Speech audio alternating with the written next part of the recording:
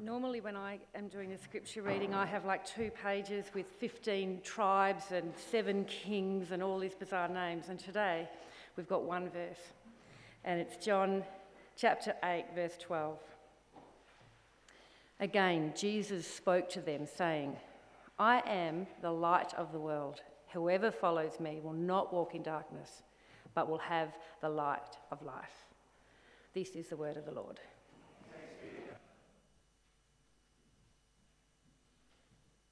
Well, it is my great honor and privilege to invite Michael to come up and speak to us today, to share a little bit about his life and who he is. Now, there's a couple of things that you need to know. One, and Michael, you never have to come all the way up here if you don't feel comfortable. You can stay wherever you want, brother. Yeah. Our first Sunday here was Michael's first Sunday here. He walked in and he sat down, and it was amazing to have him here, and we were excited to have him. And we have watched him grow. We have watched him be healed by God from cancer, and so we're excited about that as well. And so when we were talking, and he was talking to me about his story and his life and was saying, I'd like to share it sometime, I said, well, tell me kind of a little bit about your life. And he kept mentioning the word light. And I said, it just so happens, you know, how God works, that we're doing a sermon series on the I am statements. And in one of those I am statements, Jesus says, I am the light of the world. And I think it would be a great privilege for us to hear your story as it talks about Jesus is the light of the world. And so Michael is going to come and share with us his story today. So Michael, let me come down there, or you can come up here and let me pray for you, brother. Father God, we pray that you be with Michael today, that his words will be your words, and that if they're not his words or your words, that they'll burn up. But if they are your words, and we know that you are putting them in him even right now, that they will take root in our hearts and they will bring transformation to our lives because they're your words. Just give him rest. Let him know that he is your son, that you've done all this already, and you've got it taken care of. Father God, we love you. We love Michael. Thank you for him. It's in your name we pray.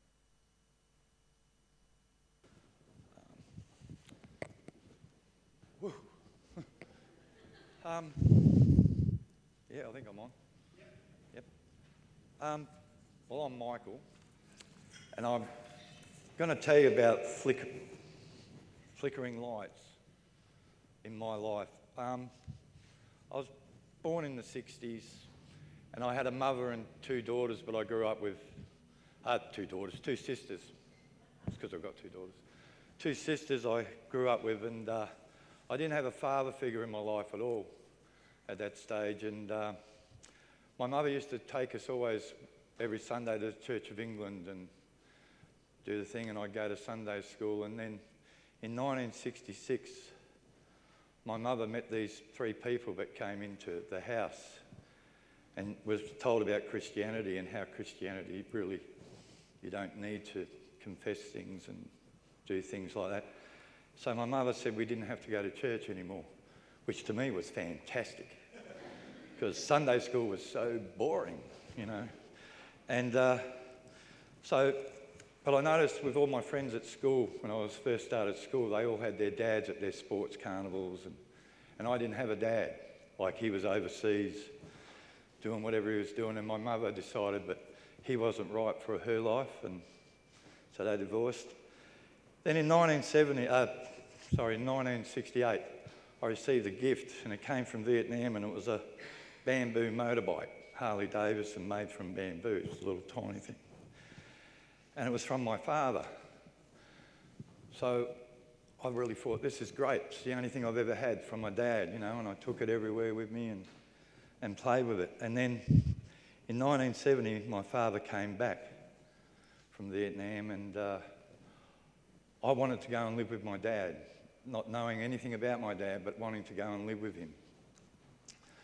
This concerned my mother and my sisters, but my mother never stopped me going. But what she did do was, when she packed my clothes, she put her phone number in there and said, I want you to ring me once a week, plus a book, a diary. And she said, from this day onwards, write a diary every day about your life, what's going on. So I went with my dad and started living with my dad.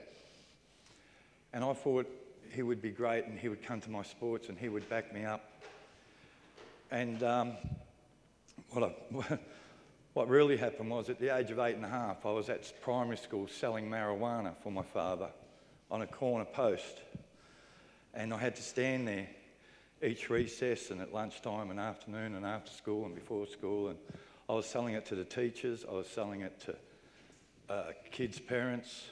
It was just the way life was. And so that was my life, so sort of what I had to do. And sometimes when I wasn't there, my father would yell at me and scream at me and things like that. And I'd have to make sure all the money was there. And then he used to get violent with me. I never really got a hide, and I was more... He bashed me. He used to bash me if I didn't do things. I've had broken jaws and broken ribs. And at the age of 11, I started to rebel. And I was ringing my mum all that time, once a week, and that was the light I talk about. There's this flickering light that kept coming. And the flickering light, I think, was Jesus now, but at that time it was through my mother. She was like my one bit of loveness I had, I guess, the love in my life, like. And then my father decided to put a needle in my arm at the age of 11 of heroin, and that really changed my life because it became my wife. On the internet, there's a poem called Miss Heroin, and that was me. I was married to heroin and loved it, and my father just kept bashing me. And then when that sort of failed, he started to threaten me with killing my mum and my 2 daughters if I said anything to anyone. Things like that were going on in my life, and that was hard. So one day, I realised, like with this flickering light of my mother, that she'd always give me passages of the Bible and I'd be writing in my diaries. And I used to drop my diaries once they were full at a friend's house who'd given to my mother to look after. And that kept going. And then he started wanting me to go in this car and we'd be going across to the eastern states, back and forth, and doing these drug runs. And like in that early time, like there was many times I realised now that God was putting his hand in front of me. When I was 11, I wagged school one day with me mate. And we went to an old mine and all these sticks of gelignite were there and fuses. So we rigged up this old mine and only stood from here to across the road away, and let it go. And as me and my friend were standing there, we could hear bits of metal zinging past us like this because we weren't far enough away. And when the dust had settled, we were still standing there and there wasn't a scratch on us. But the mine was gone.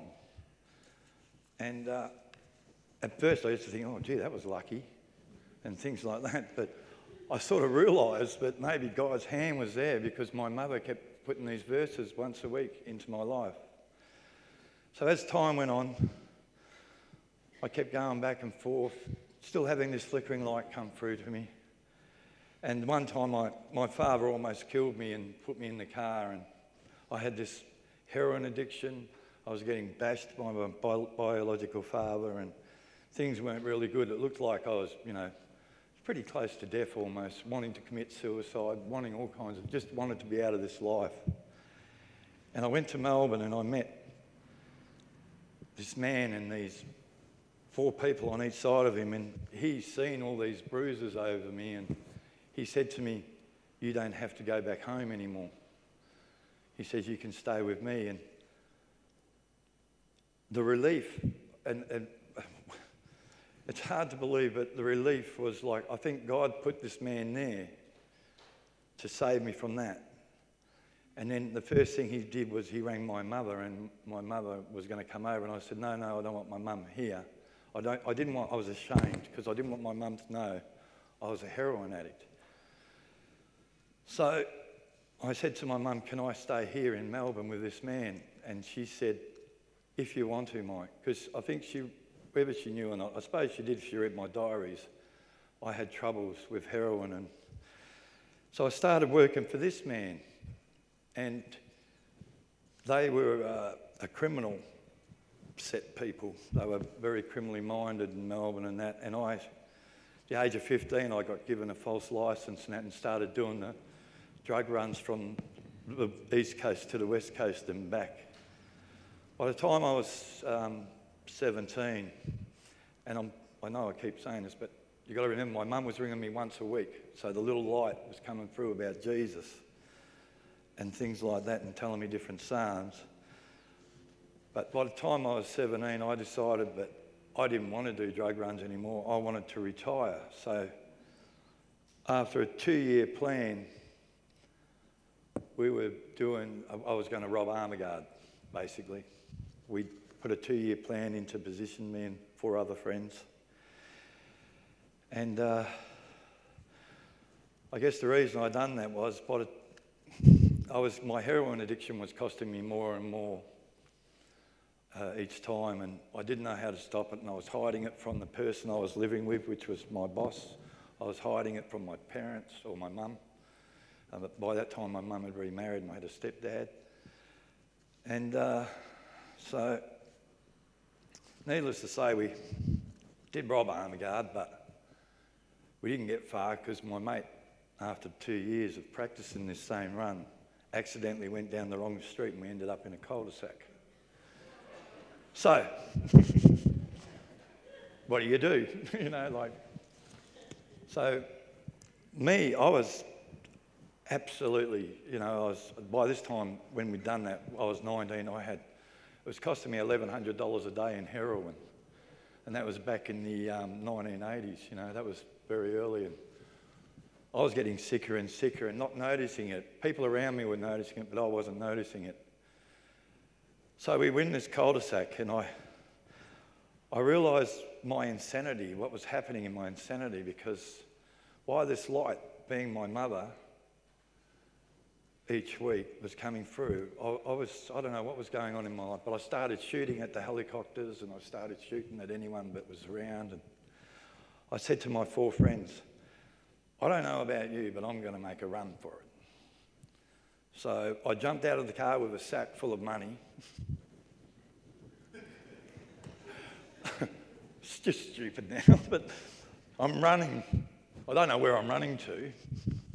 And I don't know how many movies you've watched, but if you've ever seen Rambo and that, and he gets shot 35 times and keeps running, I got shot once through my knee here, and I don't care how big or how tough you are, straight on the ground. And I realised, wow, that was really stupid, Michael, because this man could have shot me anywhere, and he had the right to shoot me wherever he wanted to shoot me, because I was shooting at helicopters and whatever else. So that happened, we got caught, and we were over here, we were done federally under the federal offences, but over here they don't have a federal prison. So we were 20 years of age, and corruption was rife through the place, and with the cops and with the prison guards, the screws, and things like that. So when I finally went to my mother seeing me again in 1982, I hadn't seen her since 1970. And in 1982, just as I was about to go into court, she was there. And I hugged her and I just said, well, go home, Mum, I don't want you to come and see me as a caged animal. So I stood up in the court and I weighed about 41 kilos. That's how sick I was, and I didn't realise how sick I was. And the judge noticed it and said, look, we can't put him in jail yet. We need to send him to a rehab. So I was put into a forced rehab for 3 months and put on some weight and trying to help me get over this addiction. And so when I finally went to court, I was given 8 years, and at the prison at the back here is where I went. That was a real eye-opener for me.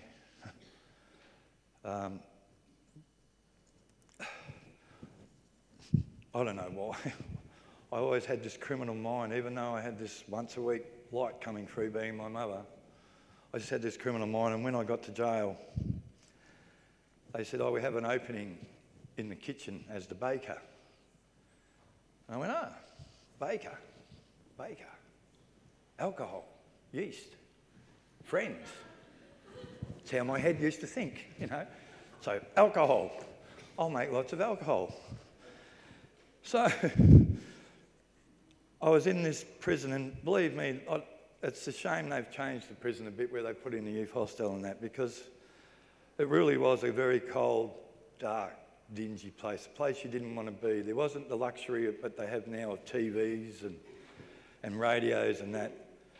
You were told when to stand, you were told when to sit, you were told when to eat, you were told when you would go to the toilet, you were told when you had to get up, you were told everything. Everything was by the book, by the screws, being screws of prison officers. So I made this alcohol, and a pastor was preaching, and I used to just ignore him and that. And I was making all these friends because I kept giving this alcohol.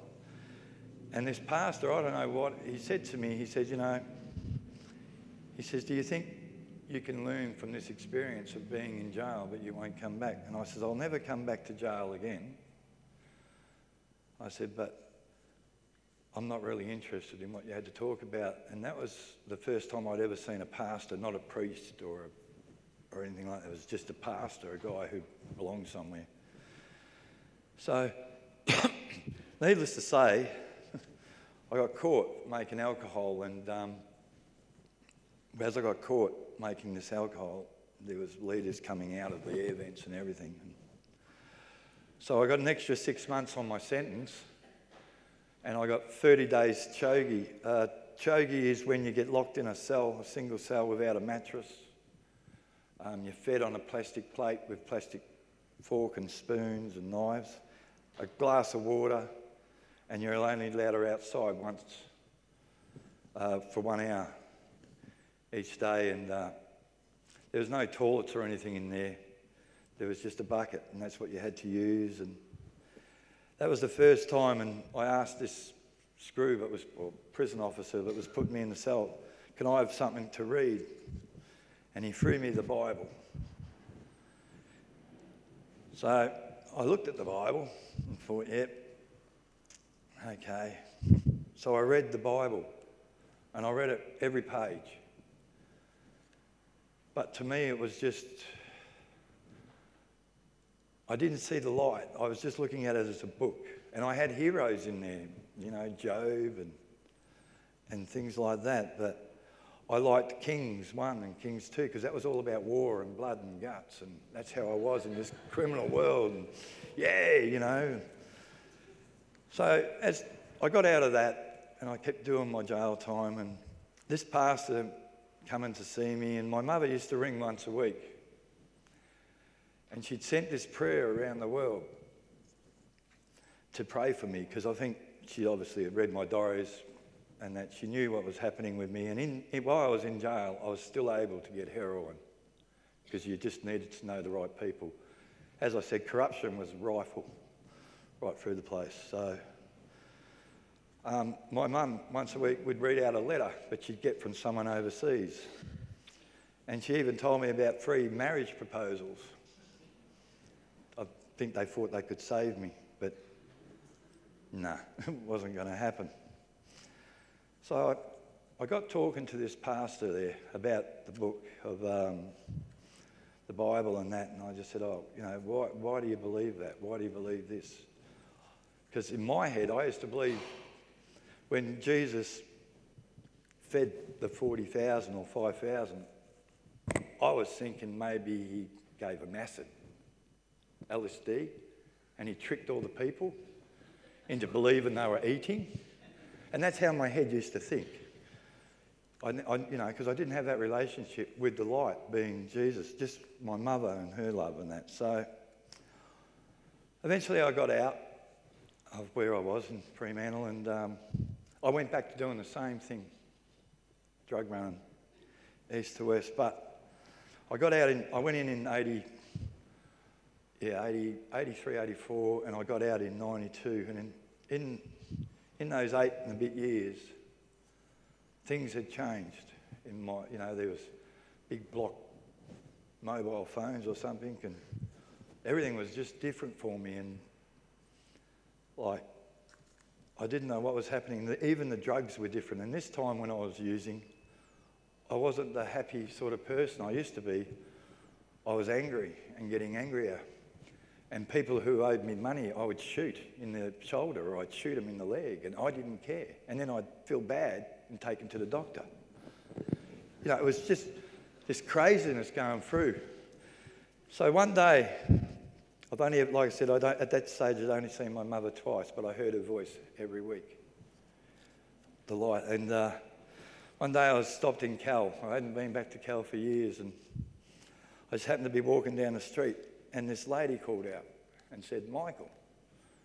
And I looked, and I sort of looked at her, and she says, "It's your mother, you know." And I said, "Yeah, like, I know," but I didn't know. Like, but yeah, I know. And she said, "I want you to come home with me." This is the woman, you know, who gave birth to me. This is the woman who, once a week, we'd ring each other, and she'd tell me about Jesus. And the day I met her, I was really angry with some people, and I was angry at myself, and I was just an angry man who didn't feel like he belonged anywhere. I was starting to feel like this is crazy. And so in 1997, I ran into my mum, and I went out to her house.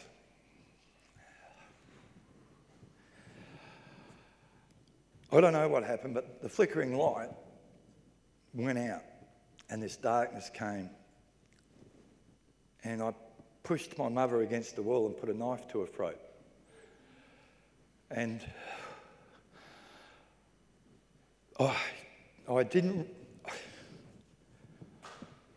realised that something wasn't right, and something from behind grabbed my hand, and I dropped the knife, and I ran, jumped in the car, and I was just, it was an awakening, because even though I didn't say the light had gone and the darkness was there, I actually went back to Melbourne and I stood. The people I had joined up with, these are people you usually can't walk away from. They're the ones who decide whether you live, whether you die, when you can retire, when you can't, and how it works. So I went to my boss, and my boss, he's in the middle, and they have 4 people on each side.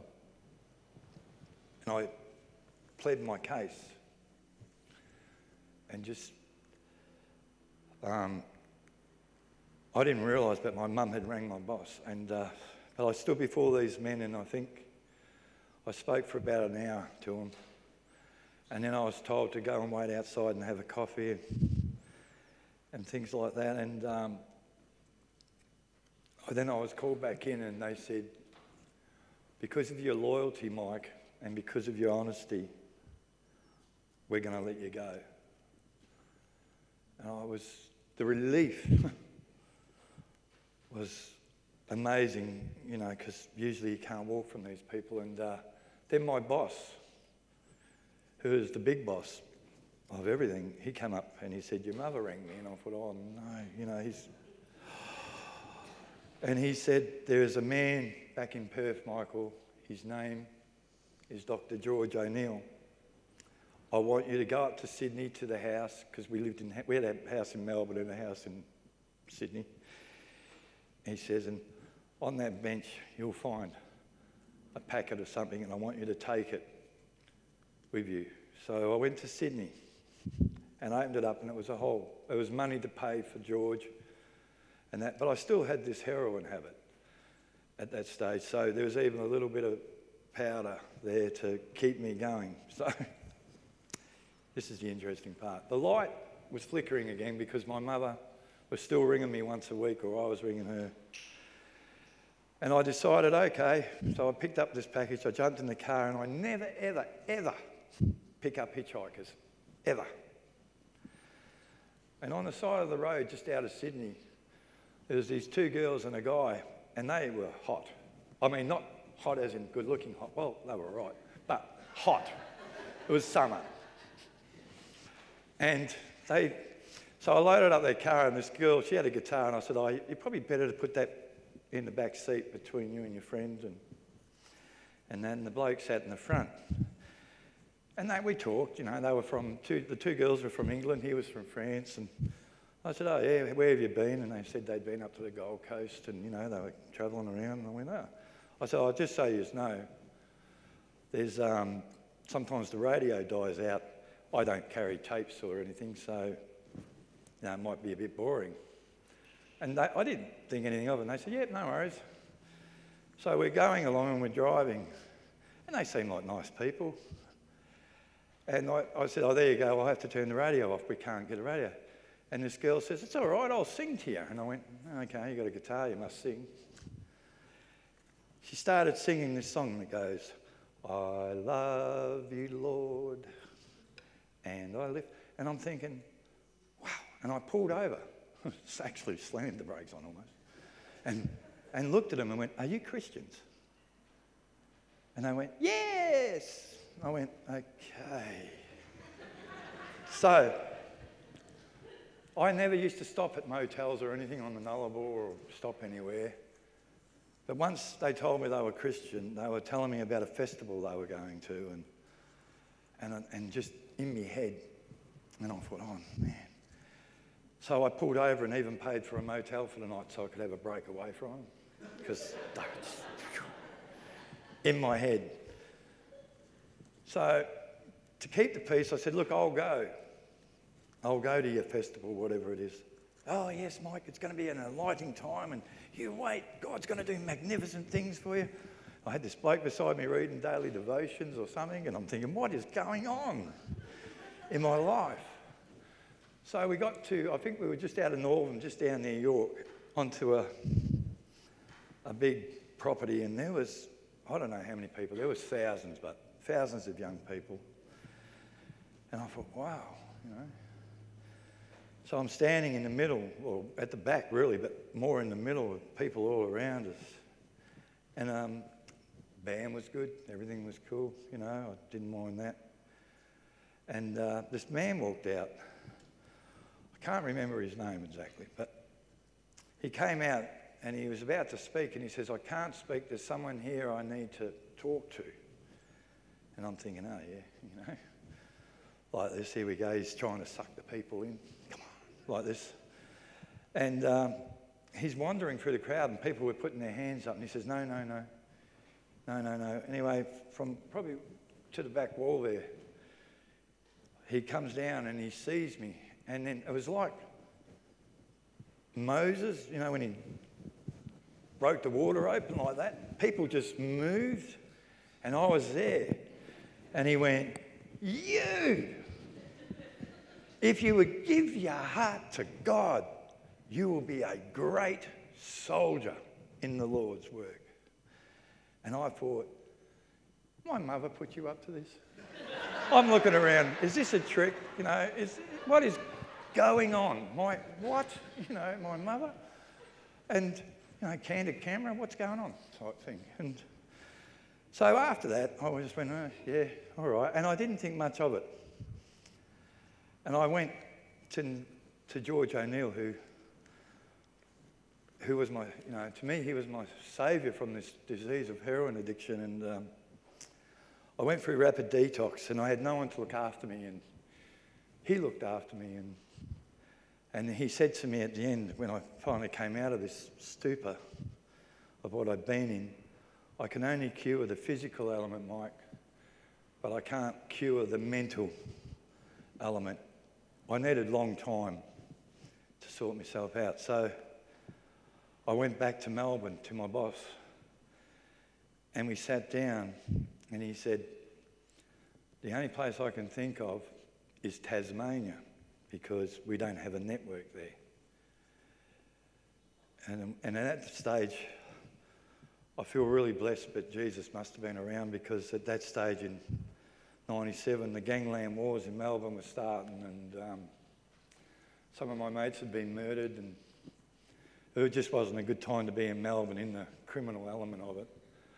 So he sent me to Tasmania to a shack in the middle of nowhere and I had no drive, no wheels to drive or anything.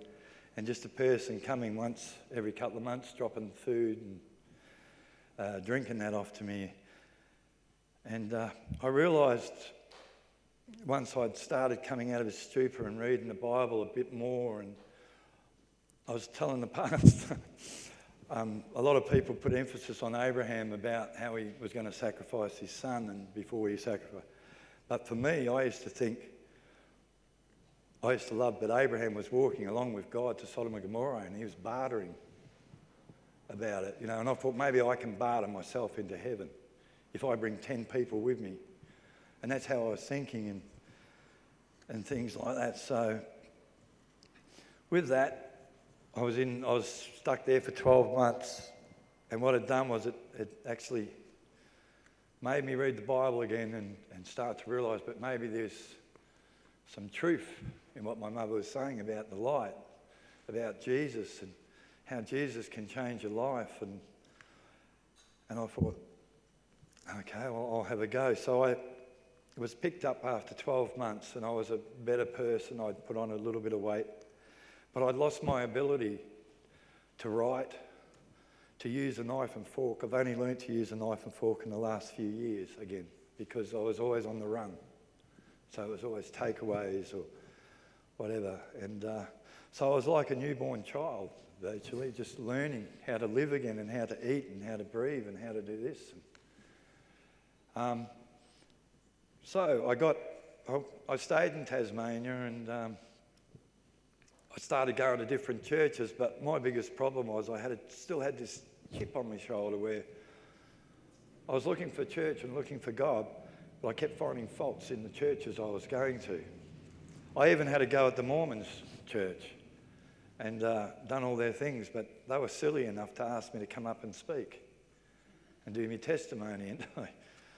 And I turned around and I just said, look, it's plausible, some of it. I said, but Brigham Young's a murderer. And they just, in shock. And needless to say, I wasn't allowed to back at the Mormon church anymore, because apparently Brigham Young was pretty big to them. But he was a murderer, So I was going to these churches, and I just kept finding faults. And during that time, I started to work in mental health, which is what I really wanted to do most of my life. It was a thing that I'd often thought about, because I was doing all that, and I was studying, and I was trying to find a church. And in that time, I ran into my partner of today, Katrina, who I feel like God put us in each other's path, because her background wasn't as great, it wasn't that good as either, and I believe that God put us there to find each other. So I had Katrina there, and I was still trying to go to church, but I kept finding faults. And then I ultimately got to my dream job, which was to work with the CAT team in Tasmania, and after a lot of study and that. And then I finally got there, and then in 2010, I fainted, and they took a blood test, and they told me that I had a disease called multiple myeloma, which was blood cancer, leukemia. And I thought, I don't know what I thought. I just thought maybe it was the evil. I used to think, maybe I was so evil, but that was my punishment. Because I know I walked with the devil. There's many things I haven't told you about in my life, but I should be dead. Where I told you the one where I blew up the mine, but I've been in shootouts. I've had a gun held to my head, where by a person of authority, a policeman who was going to put me down the hole in the shaft and things like that. So it was a big awakening, when I found out. But anyhow, back to the cancer. So they said, look, you need to go to Melbourne. So I left and went to Melbourne. And by this time, the gangland wars were almost over and that, and they were well and truly over in 2010. And so I went back over there and talked to my boss, and he said, we're going to do this. And so for 2 years I went through treatment, and I was still looking for a church. I kept going to churches, but I kept finding these faults in the churches. And then after 2 years in Melbourne, most of my money was gone. My super was just about gone. The only thing we had was a house, and because it was costing me money to get all this treatment done and that. And the doctors came to me and said, look, you might as well go home. Where do you come from? I said, Western Australia. And they said, go home to your family. And I didn't really think I had a family, but I rang my mum. And she said, just come home. And I thought, I didn't know if I could do it. And so we came home, and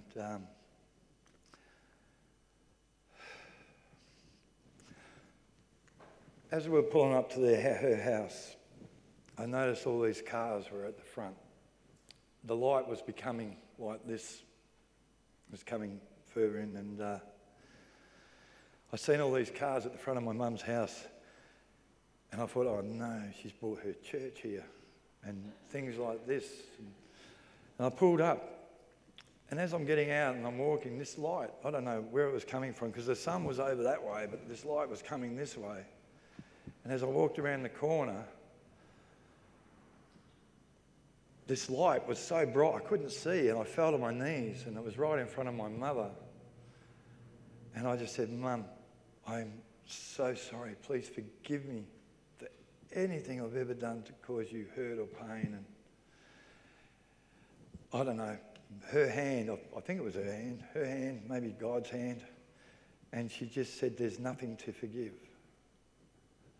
And just those 3 words, nothing to forgive, wow. It felt like I was the prodigal son, because not only that was my mum and my stepdad were there at that time, and my sisters and their husbands, and they're all Christians, and their kids and their grandkids, and my 2 daughters were there, and a couple of my grandkids, and it was just like being welcomed home. And for the first time, I felt a sense of belonging and felt loved, and there was no judgment, or I didn't have to do anything to get that person's love or things like that. It was just me. So the light for me was my mum at that stage still, and then I decided I'd go to church. And I went to her church on the Sunday, and as I went, it's quite funny, it's a bit bigger than this, but back then there was this big revelation that the earth was going to die in 2000 because of Y2K and computers were coming down. So there was a big overflow of people coming to church. And I sat down with my mum, and people actually got up and moved to the other side of the church. And my mum and this pastor got up and said, we don't understand why you're doing that. This is the same man you've been praying for 40 odd years. But to them, I was still that evil person. It didn't really bother me. Well, I say that now, but it probably did. So I said to my mother, look, I'm going to go and find this pastor from prison who I used to talk to, and I found him at the Church of Christ in Callan, and he started to teach me about things in my life.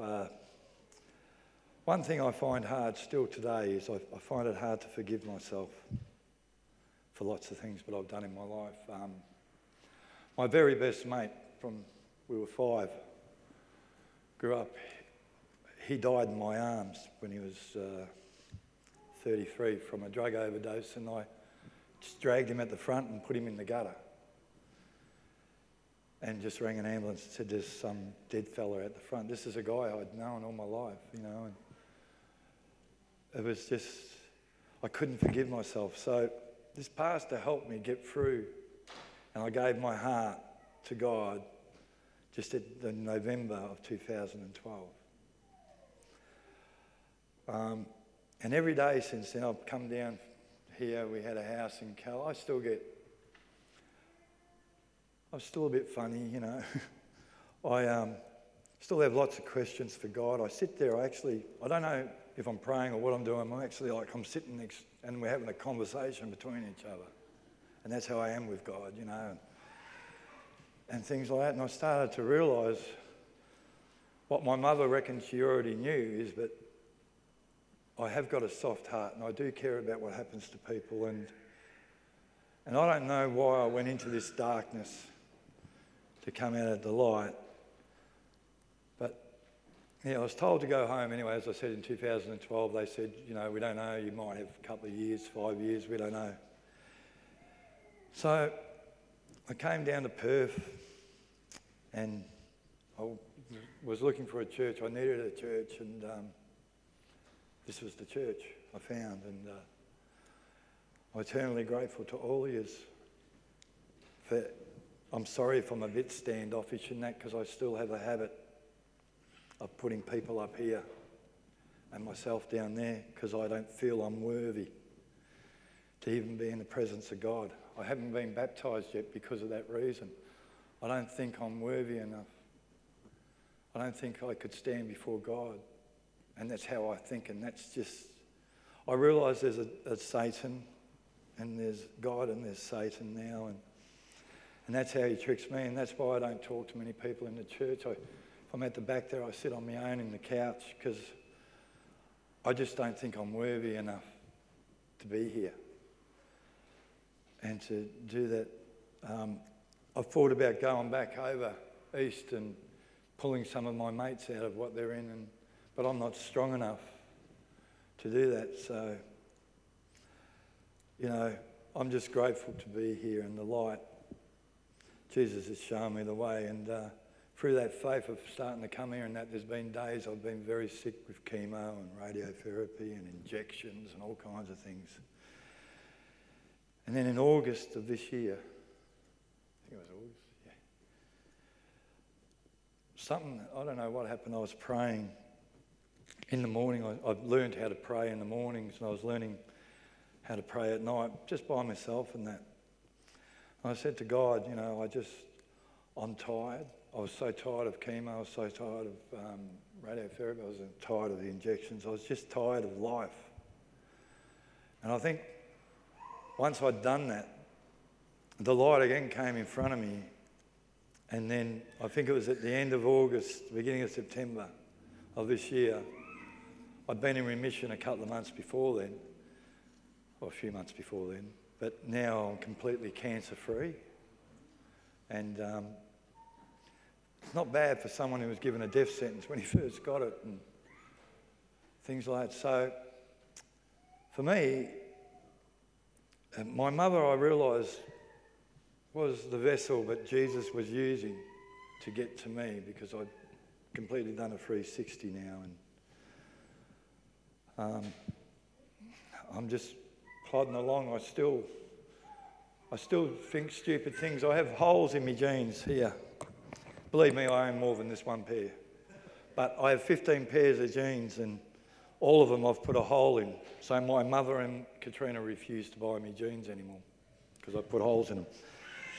And it might sound silly, but the reason I do that is I think stupid things. Like I'll drive along, or I'm in the passenger and Katrina's driving, and I'll see an armour guard.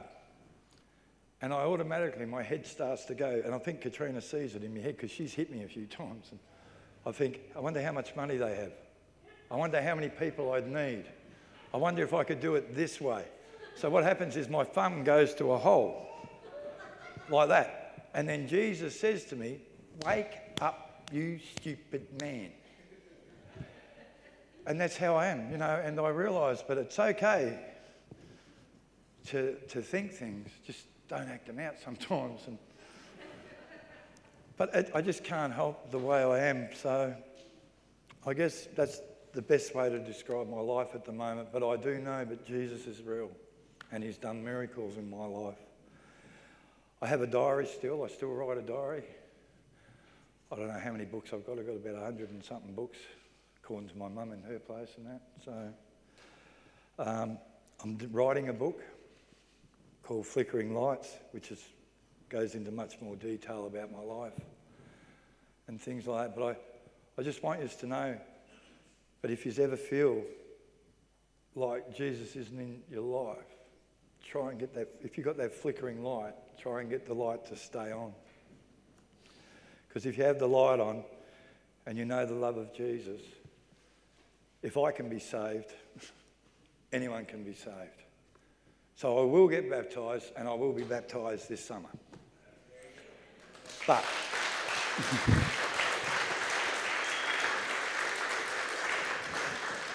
so, in finishing, I'm not very good, but in finishing, Philippians,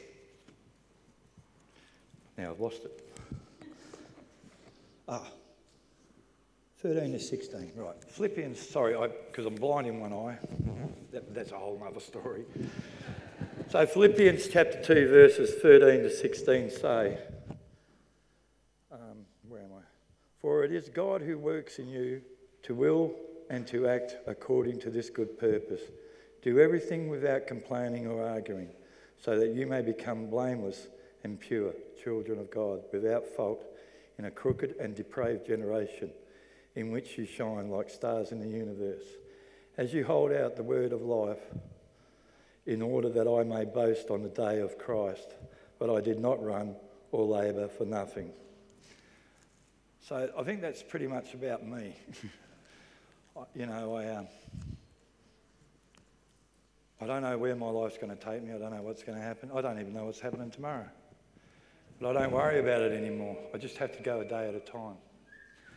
So I hope you've got something out of that, out of my life. But I will leave you with this note. As I said, my boss, he became like my adopted dad. He really looked after me. He saved me from my biological dad.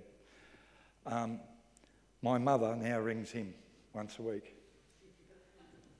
every Friday, and tells him about the gospel, because he's a very strict Roman Catholic and believes, but he goes to confession and things like that. But he's talking now to my mum, and they talk about God, and he talks about this. I don't know if he'll ever go to the Lord with mum, but that's how my mum is, and I realise that my mum is just a workhorse for God, and she's been a workhorse for God all her life, and she showed me the light.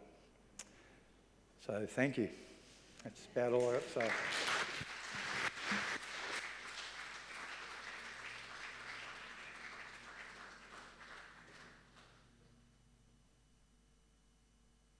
So we know that the light is piercing, but the light is comfort. The light is something that breaks through like a laser and pursues us beyond belief, but it is a light that is comfort to us as well. And so we are thankful for the light that is in Christ, that has shined brightly, that has transformed Michael's life. And let me say this, while he has a dynamic story, everyone that the Father pursues has that same dynamic story. We were all dead, but we are now alive. We were all in darkness, but now we're in light. So we might not have some of the great little antidotes that Michael has, but you have antidotes in your life. Because as I say over and over again, each one of us like the little Emperor me sitting on our hearts. And that little Emperor me gets us in trouble all the time. So let me pray. Thank you, Father, for Michael. Thank you for his life. Thank you for your work. We thank you for his mom. We pray that you'll be with her right now. She got a little sick this week, and so we pray that you'll put healing on her. We pray that you'll be with her conversations that happen every Friday, and that the gentleman that she has on that other end of the line will hear your loving pursuit for him. That it's not duty or obligation, but it's the work that you've done and you've accomplished that saves him and sets him free. And that he's not done too much to not be forgiven either. Father, we thank you for that. Just be with her in that. It's in your name we pray. Amen.